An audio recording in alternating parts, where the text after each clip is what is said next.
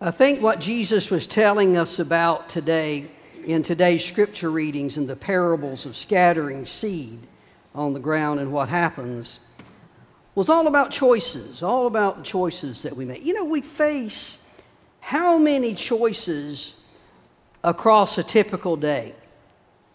Lots of them. I was thinking about what to share with you regarding this week, and for whatever reason, my thoughts about choices turned to toothpaste. I don't know why. I remembered how that when I was young, and some of you may remember this as well, you would go to the grocery store shopping for toothpaste, and there would be how many choices? Pepsodent, Colgate, Crest. That pretty much ran the gamut of it for the most part. And now you go in any typical grocery store and you have how many choices to make regarding toothpaste. So in thinking about that, I did some field research on this. I looked at the Crest company online. Now, we're coming now to the audience participation part of our service, so get ready for this, okay? I looked online at Crest company. Anybody want to venture a guess how many variations of toothpaste Crest makes? Anybody got a number that you want to get? Yes, Joe. 12, okay. Anybody else? 25, I heard somebody say. Yes. Yes, Peter. 8, okay. Okay, another hand back here, Cindy. 37, okay. How about, by my quick count, 56? They have toothpaste. Now, not all of them show up in any one store. I'm sure there would not be shelf space for that. But just Crest alone, when you go to choose toothpaste, imagine 56 options. They have, believe it or not, plain Crest. They have Crest with baking soda. They have Crest with Scope mouthwash. They have Crest that are supposed to whiten your teeth more. They have Crest based on the movies. Remember Finding Nemo? They have a Finding Dory Crest. I hope I don't find Dory when I'm brushing my teeth. They have Crest for left-handed people. They have about every type of Crest that you can imagine. They've got it. We're faced with how many choices across the day? And here's the thing about our choices. Many of them are no more consequential than the type toothpaste we choose, but some of them do have a lot of gravity surrounding them. Some of our choices do. But consider this, that all of our choices set processes in motion in our lives that take our life places. And these processes, once we've started them, we may make the choice and respond to that choice in just a moment, but the results of that choice don't end there. As we make choices, we start, intended or not, processes in motion in our lives that move our lives places, that take us places. I really think that's what Jesus was trying to say in the parables we just heard him tell about the kingdom. The parables, both of them, start with this guy who scatters seed on the ground. He made a choice to scatter seed on the ground. And now listen to the exciting thing he does next. He goes to bed. In the morning, he gets up again and goes across his day. And the next night, he goes to bed again. And he rises and sleeps in this continued fashion. But all the while, the seed that he scattered on the ground is doing something. He's not making it do anything. He just made a choice in a moment, scattered the seed on the ground, but it started something. And as he's rising and sleeping, those processes that he started by throwing them on the ground as a result of the choice he made are at work. He doesn't see them happening because the process is happening below the ground, and the seeds begin to take root and sprout and grow, even as he was sleeping. And the seed he grew as the process he put in motion but did not continue to make happen. It took a life of its own. As the process went forward, the seed grew. Jesus said he knew not how. Careful what you start. Jesus told another related parable. He said the kingdom of God is like a mustard seed. It's very small, as Corey, with the help of the children, were just showing us a moment ago. But when it is full grown, it becomes really, really big. And birds live in it. Animals live around this tree that came, here's the irony of it, from this little tiny seed. You plant the seed, and then across time, the processes start and take a life of their own, and it gets bigger than you thought, and you look at it and you think, wow, from this little small seed, I didn't think it would get that big. Several Christmases ago, my wife told me what she wanted. We were in Walmart. We passed through the section where they have the plants, and there was some small rosemary plants stuck up out of the little pot about that big, all neatly shaped like a Christmas tree. She said, I want 2 of those. So I thought, if that's as hard as Christmas gets, I can do that. So we bought 2 of the plants, and we take them home. We give them to her, and she plants them on either side of our garage, these 2 little Christmas tree-shaped rosemary plants. I have no idea what happened to those things.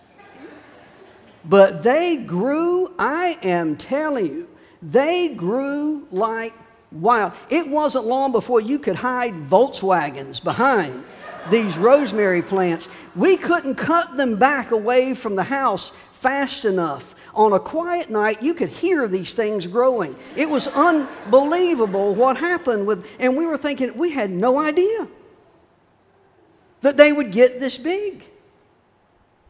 And it didn't take long before they weren't shaped anything like a Christmas tree. They were just like some alien life form that had landed there beside the house. We didn't know they'd get that big. I think that's what Jesus is telling us also. The processes that we start due to the choices that we make can get really big, really fast. Had you known her, you would have thought she was the last person that would ever fall into this. She was so nice and kind and unassuming. She had surgery, and in the aftermath of that was prescribed pain pills. She started taking more than was prescribed. She made the choice. She got hooked. So happened that she worked in a bank, and she started taking out bogus loans in the names of her customers and taking the money to feed her ever-increasing habit. By the time it was discovered, she had taken some $250,000. Needless to say, she lost her job. Marriage fell apart, lost her home. I went to visit her in the prison up in Alderson, West Virginia. And I remember her saying, I never meant for it to get this big. I never meant for it to go this far. I think that's what Jesus was telling us in these parables. Take care of what you start. Your decisions put processes in motion that take your life places. And like the mustard seed that we put in motion may not look like much, but they can get really big, really fast, bigger than we ever meant for them to. Be careful what you start. Corrie ten Boom was an amazing follower of Jesus. She and her sister Betsy courageously hid their Jewish neighbors during the Nazi occupation of their native homeland of Holland. They were found out. Corrie and her sister Betsy were sent to the concentration camp called Ravensbrück. And there they saw horrible cruelty. They saw tough things. Betsy died there before the war ended. The war ended in 1945. It was 2 years later, 1947, that Corrie ten Boom was invited to a church in Munich to tell the German people there about God's amazing forgiveness. After she spoke, she hadn't noticed him in the crowd during the service, but after it had ended, he made his way forward to her. She remembered him. He said, "You mentioned Ravensbrück in your talk. I was a guard there." She already knew that. But he apparently didn't remember her. He went on saying, "Since then I've become a Christian.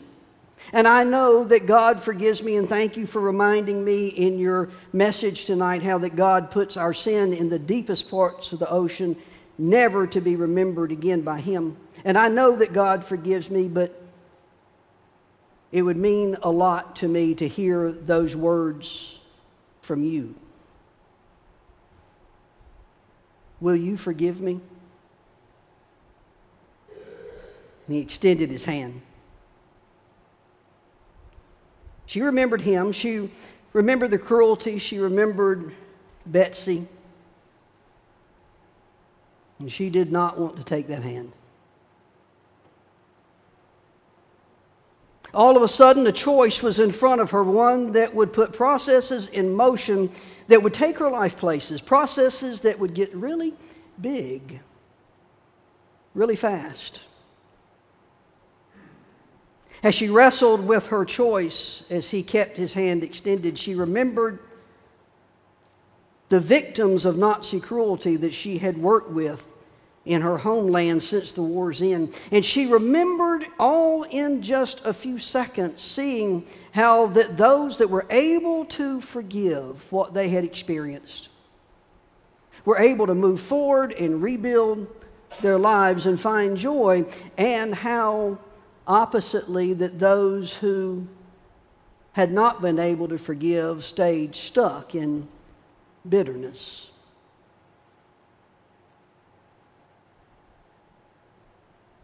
Now the choice was hers. She did not want to forgive. She did not want to take that hand.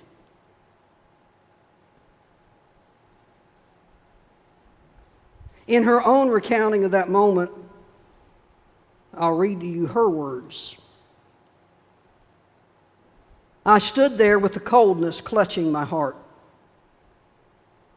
But forgiveness is not an emotion. I knew that too. Forgiveness is an act of the will, and the will can function regardless of the temperature of the heart.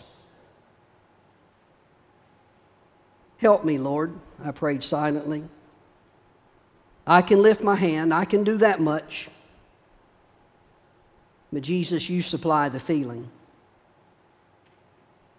And so, woodenly, mechanically, I thrust my hand into the one stretched out to me. And as I did, an incredible thing took place.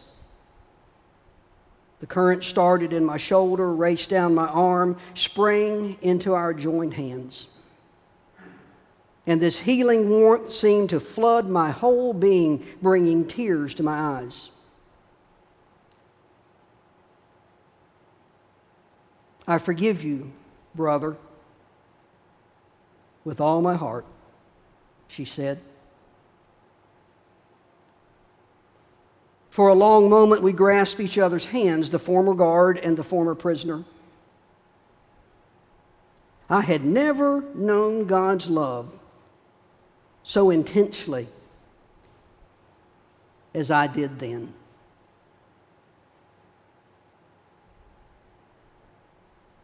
Here's what I think Jesus was trying to tell us, that the choices we make put processes in motion that take our life places.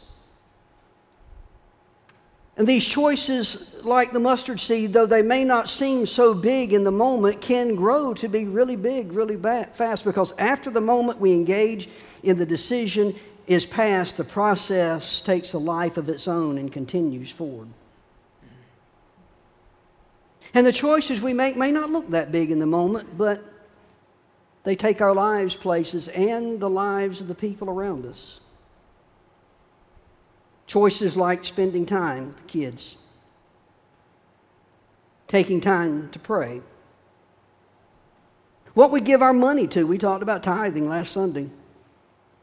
They don't seem like much. They seem so everyday. But they are powerful things. They move us. They move those around us. Dads, today we thank you for the ways you live that out in your homes, for the ways you live that out in your places of work, in your communities, in your church. You are heroes because of those things, because of the choices you make. We honor you. We thank you for that. In the name of the Father, and of the Son, and of the Holy Spirit, all God's people together said, Amen. Amen.